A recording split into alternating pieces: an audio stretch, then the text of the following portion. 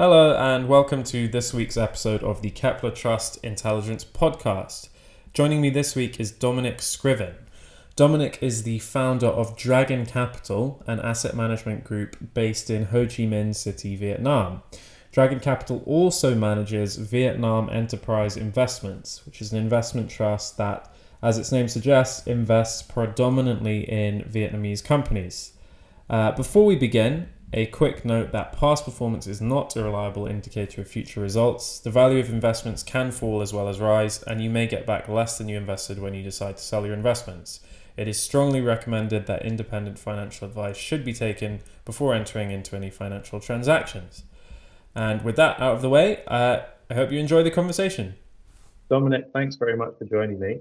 Perhaps to start with, could you talk a bit about Dragon Capital, what the company does? Yeah, sure. Dragon, we call it Dragon. Dragon Capital is a private firm. Next year we will be 30 years old. So we're owned by, broadly speaking, by ourselves. That's management, and that's very important because that gives us the notion of being independent, and being independent is extremely important if you're keen to make decisions, and particularly make decisions about somewhere as far away from major centers as Vietnam is. So we are focused almost totally on Vietnam. We have experimented in Cambodia and Laos and Myanmar, and most recently Bangladesh. But Vietnam is what we know best and what we understand. It's sort of the DNA, and it's where our headquarters are, and it's where most of our 150 colleagues are. And so we've been, for the last 28 years, we've been investing other people's funds and our own funds as well, in the growing Vietnamese capital markets, which basically means equity market, and to the extent that we're able, the debt market's also very interesting, mostly on behalf of international investors. So our biggest clients are sovereigns, for example, or endowments or families. But we also have a growing following amongst investors in Europe via private banks and wealth platforms, and also in the UK from those who invest in investment trusts. So one of our biggest fund is an investment trust listed in London, one of the FTSE 250 companies. And I suppose really what we're trying to do is to bring the world to Vietnam, help Vietnamese companies be long-term participants in, partners of, contributors to the story of modern Vietnam, which began with renovation in the 1980s, but didn't really pick up until then. Vietnam's first company law was in 1992, and Dragon started in 1994. And we thought there was going to be a stock market in 1996, so we would retire in 1997. But alas, that didn't happen.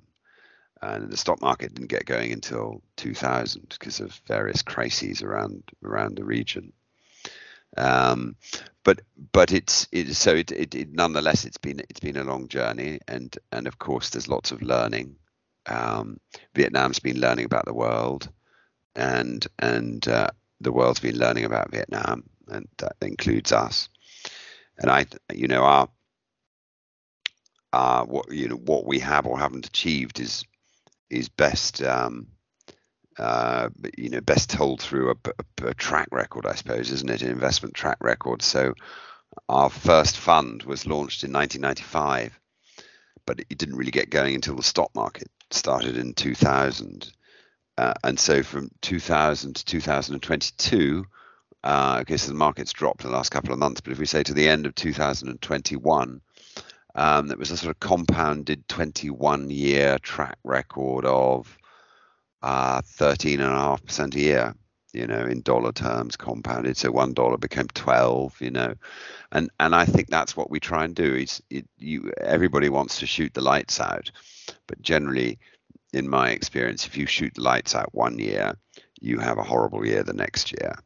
And so what we really try and do is grow long term with Vietnam and manage the risks. Yeah, that's what we continue to do. Great. And can you talk a bit about how you ended up in Vietnam? I mean, how does a guy from the UK end up in the early 90s setting up a financial services business in that country? Well, it's not that obscure, actually. My first job was in M&G in London. So I've been an investor for, all of my career. That was in the 1980s. I then gravitated to the security side in Hong Kong, worked for a Chinese company in Hong Kong, and then visited Vietnam at a time when I'd been working for 5-7 years, and actually I wanted to study. I wanted to take a couple of years out and study, and I really particularly wanted to study a tonal language. And if you look around, I mean, realistically, some people would say Thai is a tonal language, but frankly, tonal languages really come from the sort of character-based or ideographic languages, of which the largest is, of course, Chinese, but Vietnamese is also at heart an ideographic language, which means that the meaning of a word comes from a picture, not a sound. So we're in Western languages, we are phonetic. So the meaning of a word comes from the sound of the word, which is why pronunciation is so important. But in for example, Vietnamese, the meaning of a word comes from its picture, which is depicted vocally through a tonal sound rather than a phonetic sound, and that really in some ways indicates a different route of ideas from the brain to the mouth or to the vocal cords, and I was very interested. I still am very interested in that.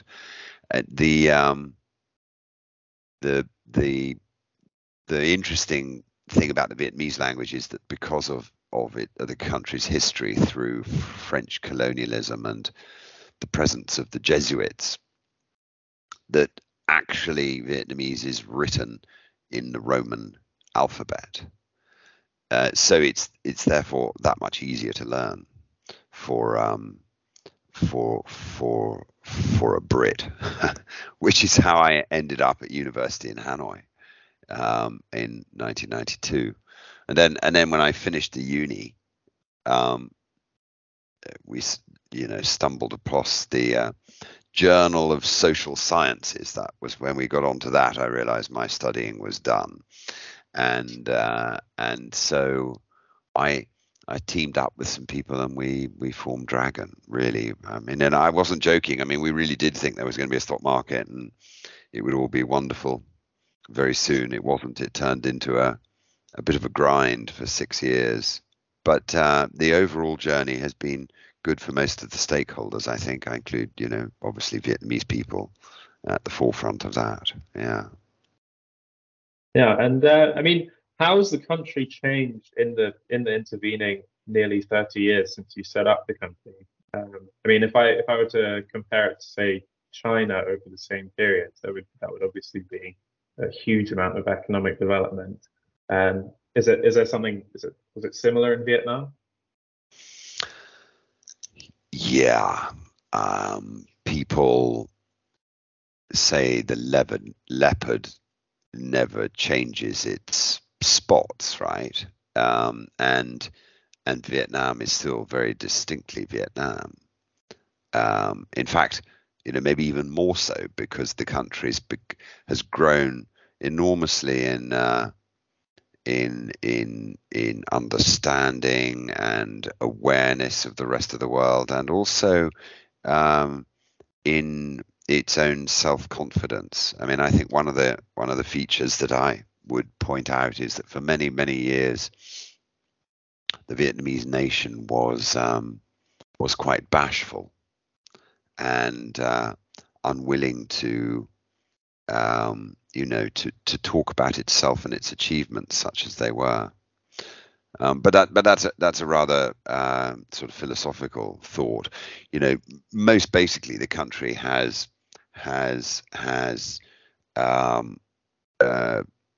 completely changed economically.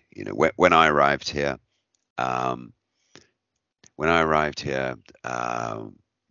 Vietnam's only friend was the Soviet Union, and the Soviet Union was, of course, collapsing in the early 90s. And so, the Vietnamese economy was collapsing, such as it was. That was, of course, a period when there were many Vietnamese migrants overseas because of poverty, economic reasons, as well as other reasons. And I remember the country's biggest export was scrap metal. And in 1992, exports were $2 billion and imports were slightly less than two. They were like $1.8 billion. And GDP per capita was $227 a person a year, which is really where the World Bank goes, I mean, we just can't count. It's so little. And now, exports are $400 billion and imports are $400 billion, and GDP per capita is $4,500.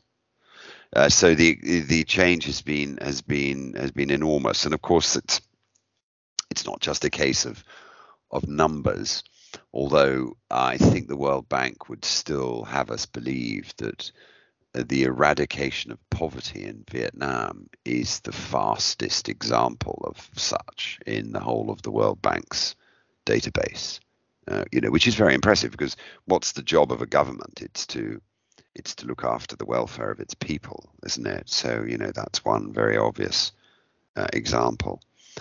I live in a city. I'm looking out of a window at the skyline of Ho Chi Minh City, also known as Saigon, and I'm looking at tall buildings, 50 stories. None of these were here. It was a 1-story, 2-story city. It's now a city of high rises. So that's all changed.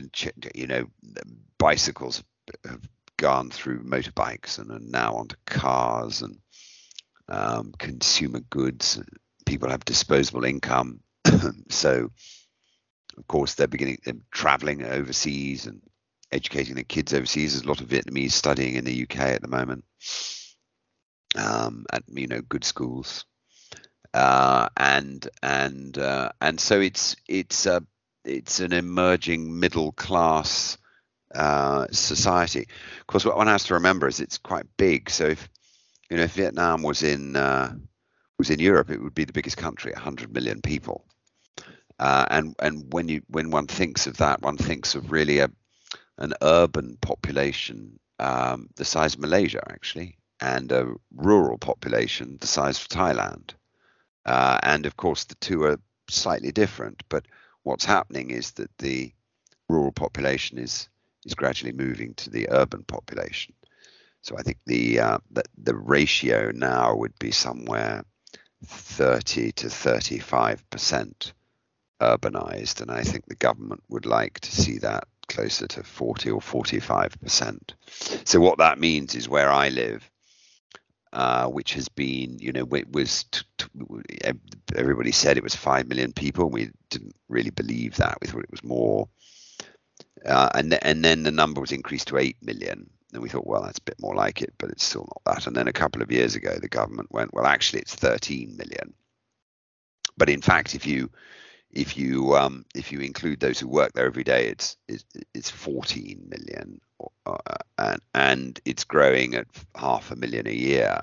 So that's the sort of urban agglomeration theme that's very obvious in Vietnam. And that mere fact of people coming from a rural economy into an urban economy is itself responsible for, big increases in productivity.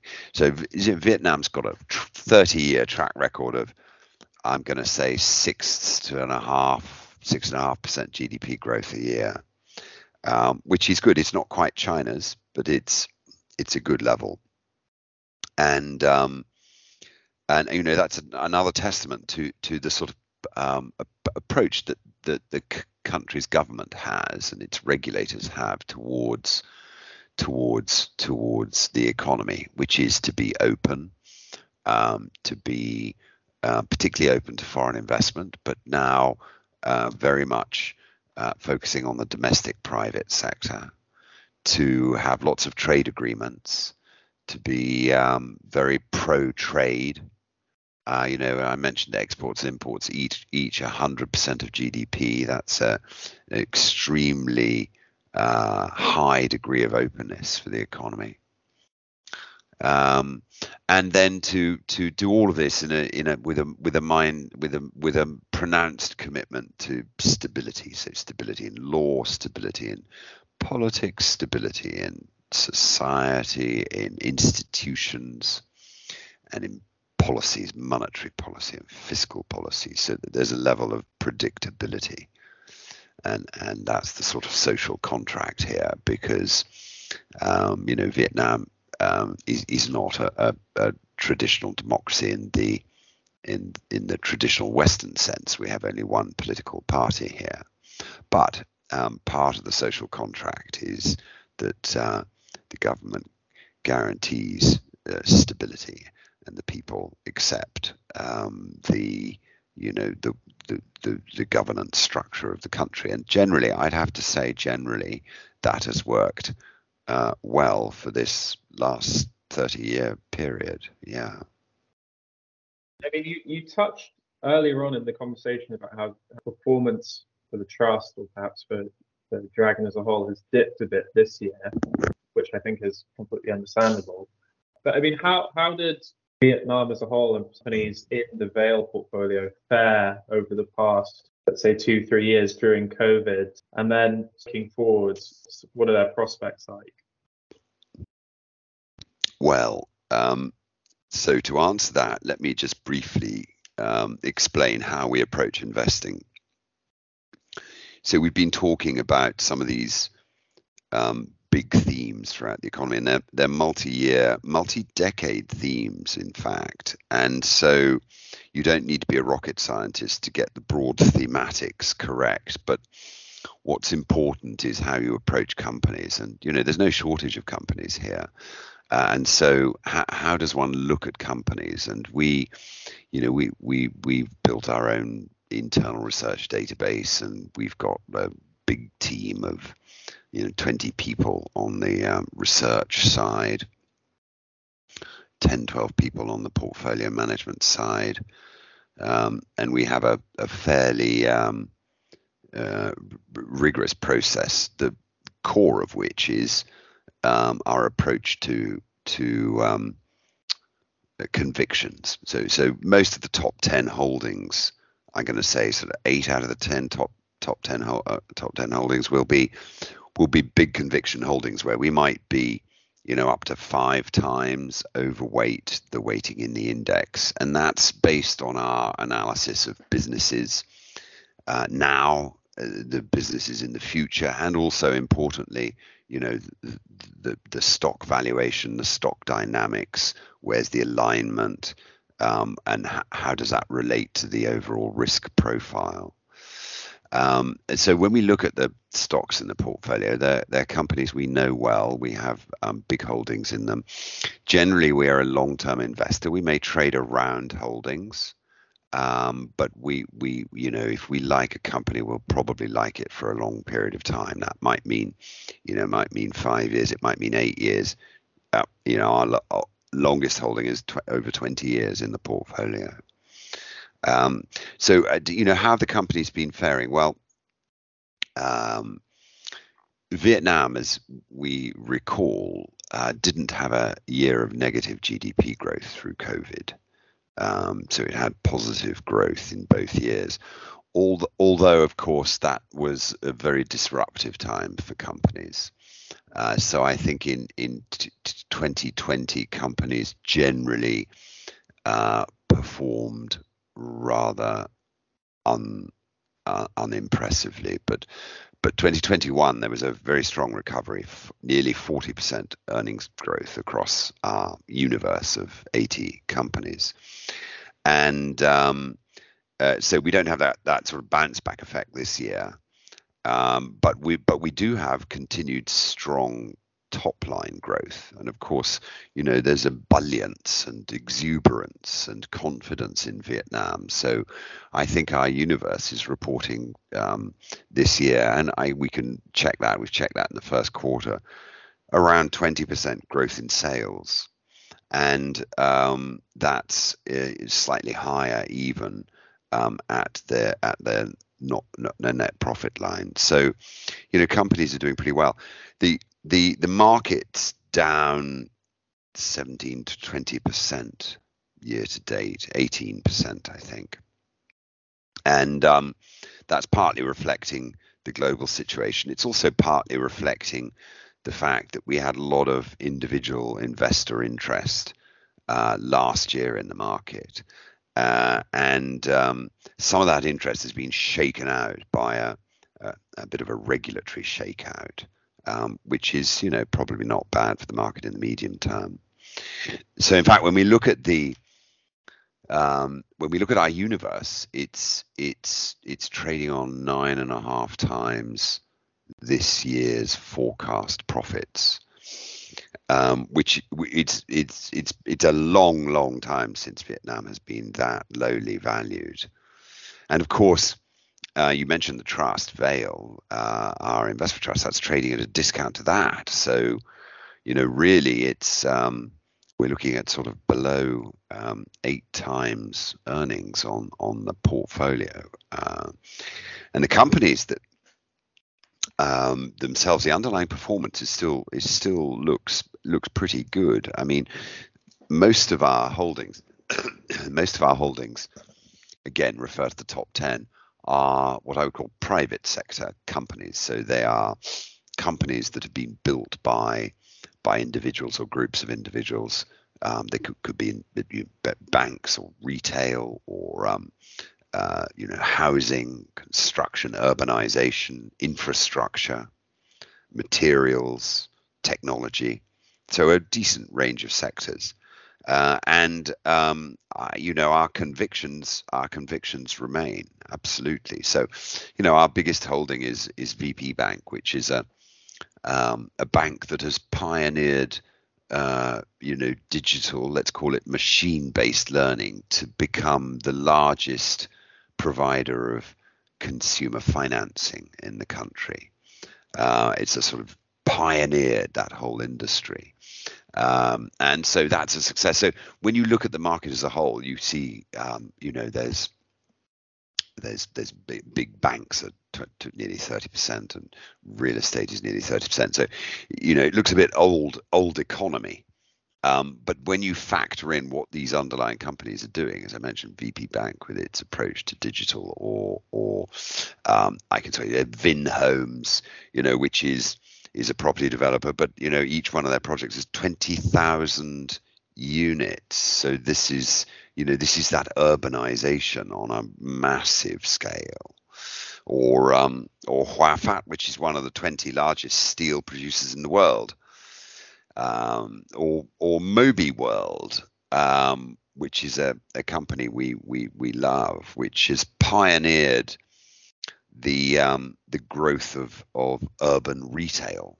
So what people refer to in Asia as the decline of the wet market and the growth of urban retailing, which they've done with an extraordinary approach to their operation model. And in fact, I suppose that's our biggest e-commerce play. They kept Saigon fed throughout the COVID lockdown. Yeah, so it's interesting. And the companies we're at a relatively good stage in the economy where Vietnam's still competitive, and the excesses that have happened in other parts of the world have not really occurred here. So, for example, Vietnam had no monetary policy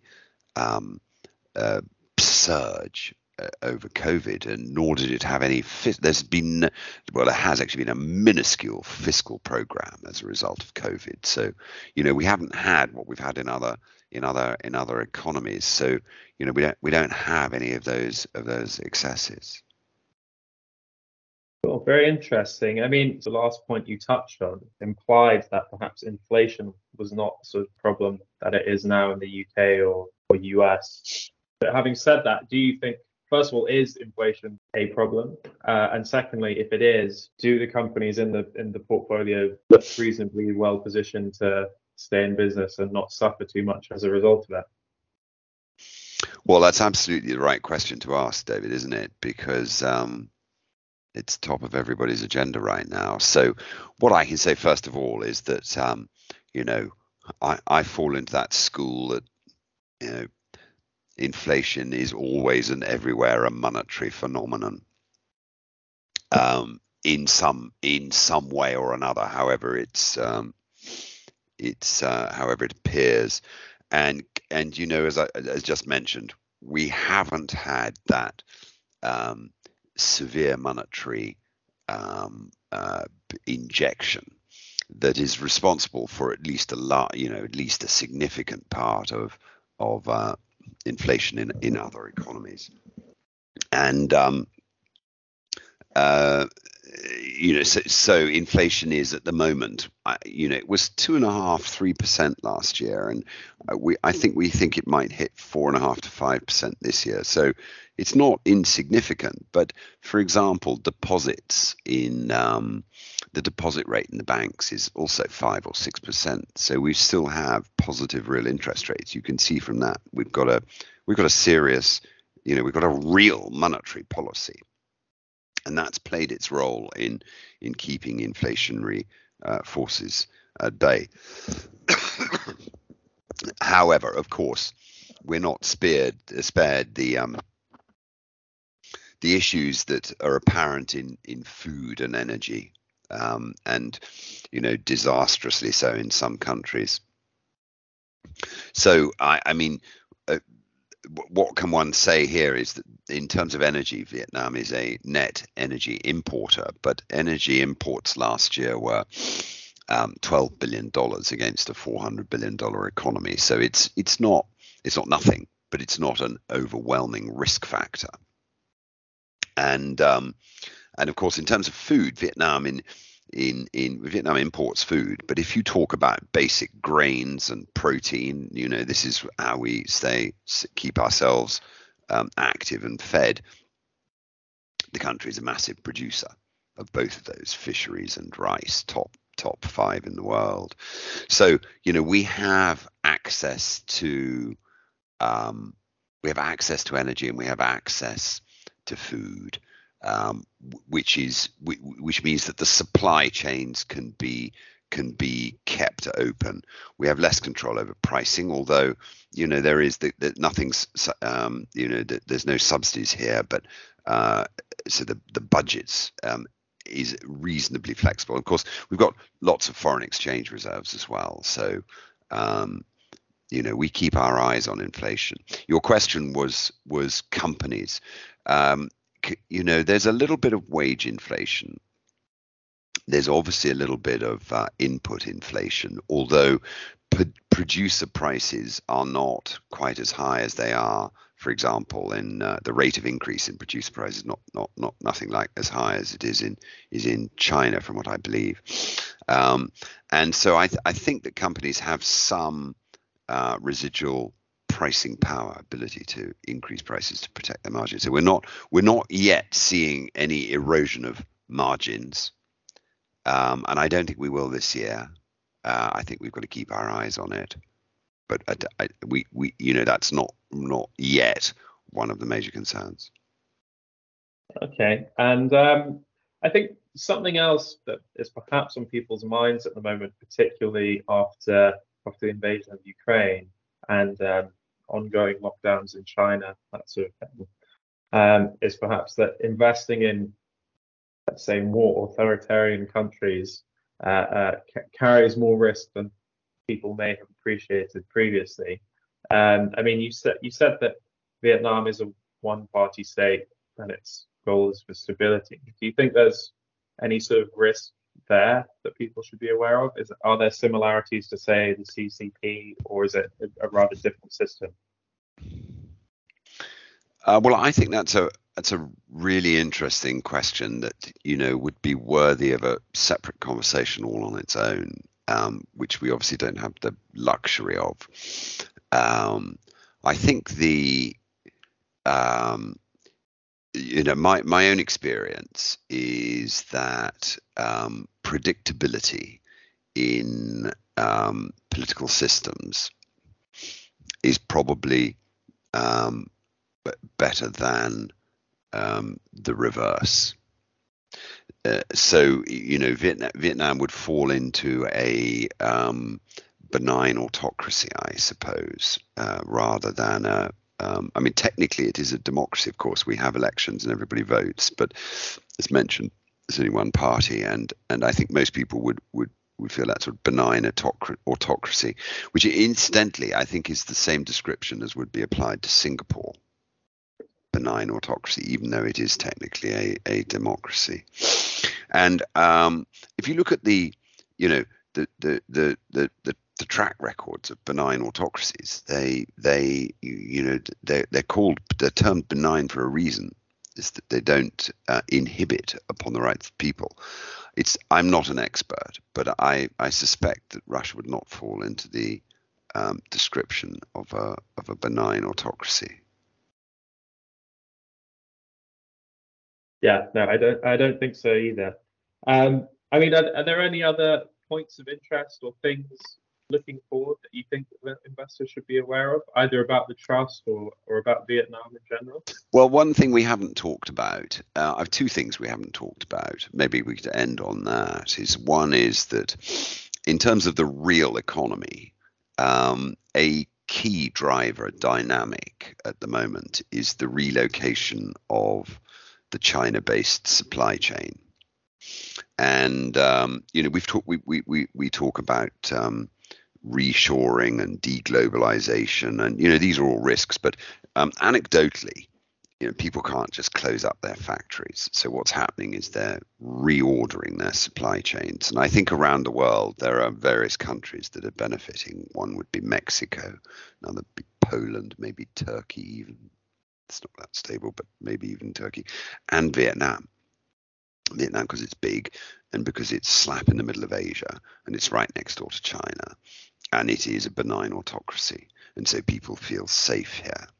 And so the flows of, first of all, trade, which in turn then brings foreign investment, and then in turn after that brings capital flows of from China and elsewhere, but particularly China into Vietnam is a huge dynamic here, and I think it's going to be a very strong dynamic for at least next 3 to 5 years, and so that's providing a boost into the arm, if you like. It's a case of Vietnam eating a little bit of China's lunch, and I don't think anybody's begrudging that, because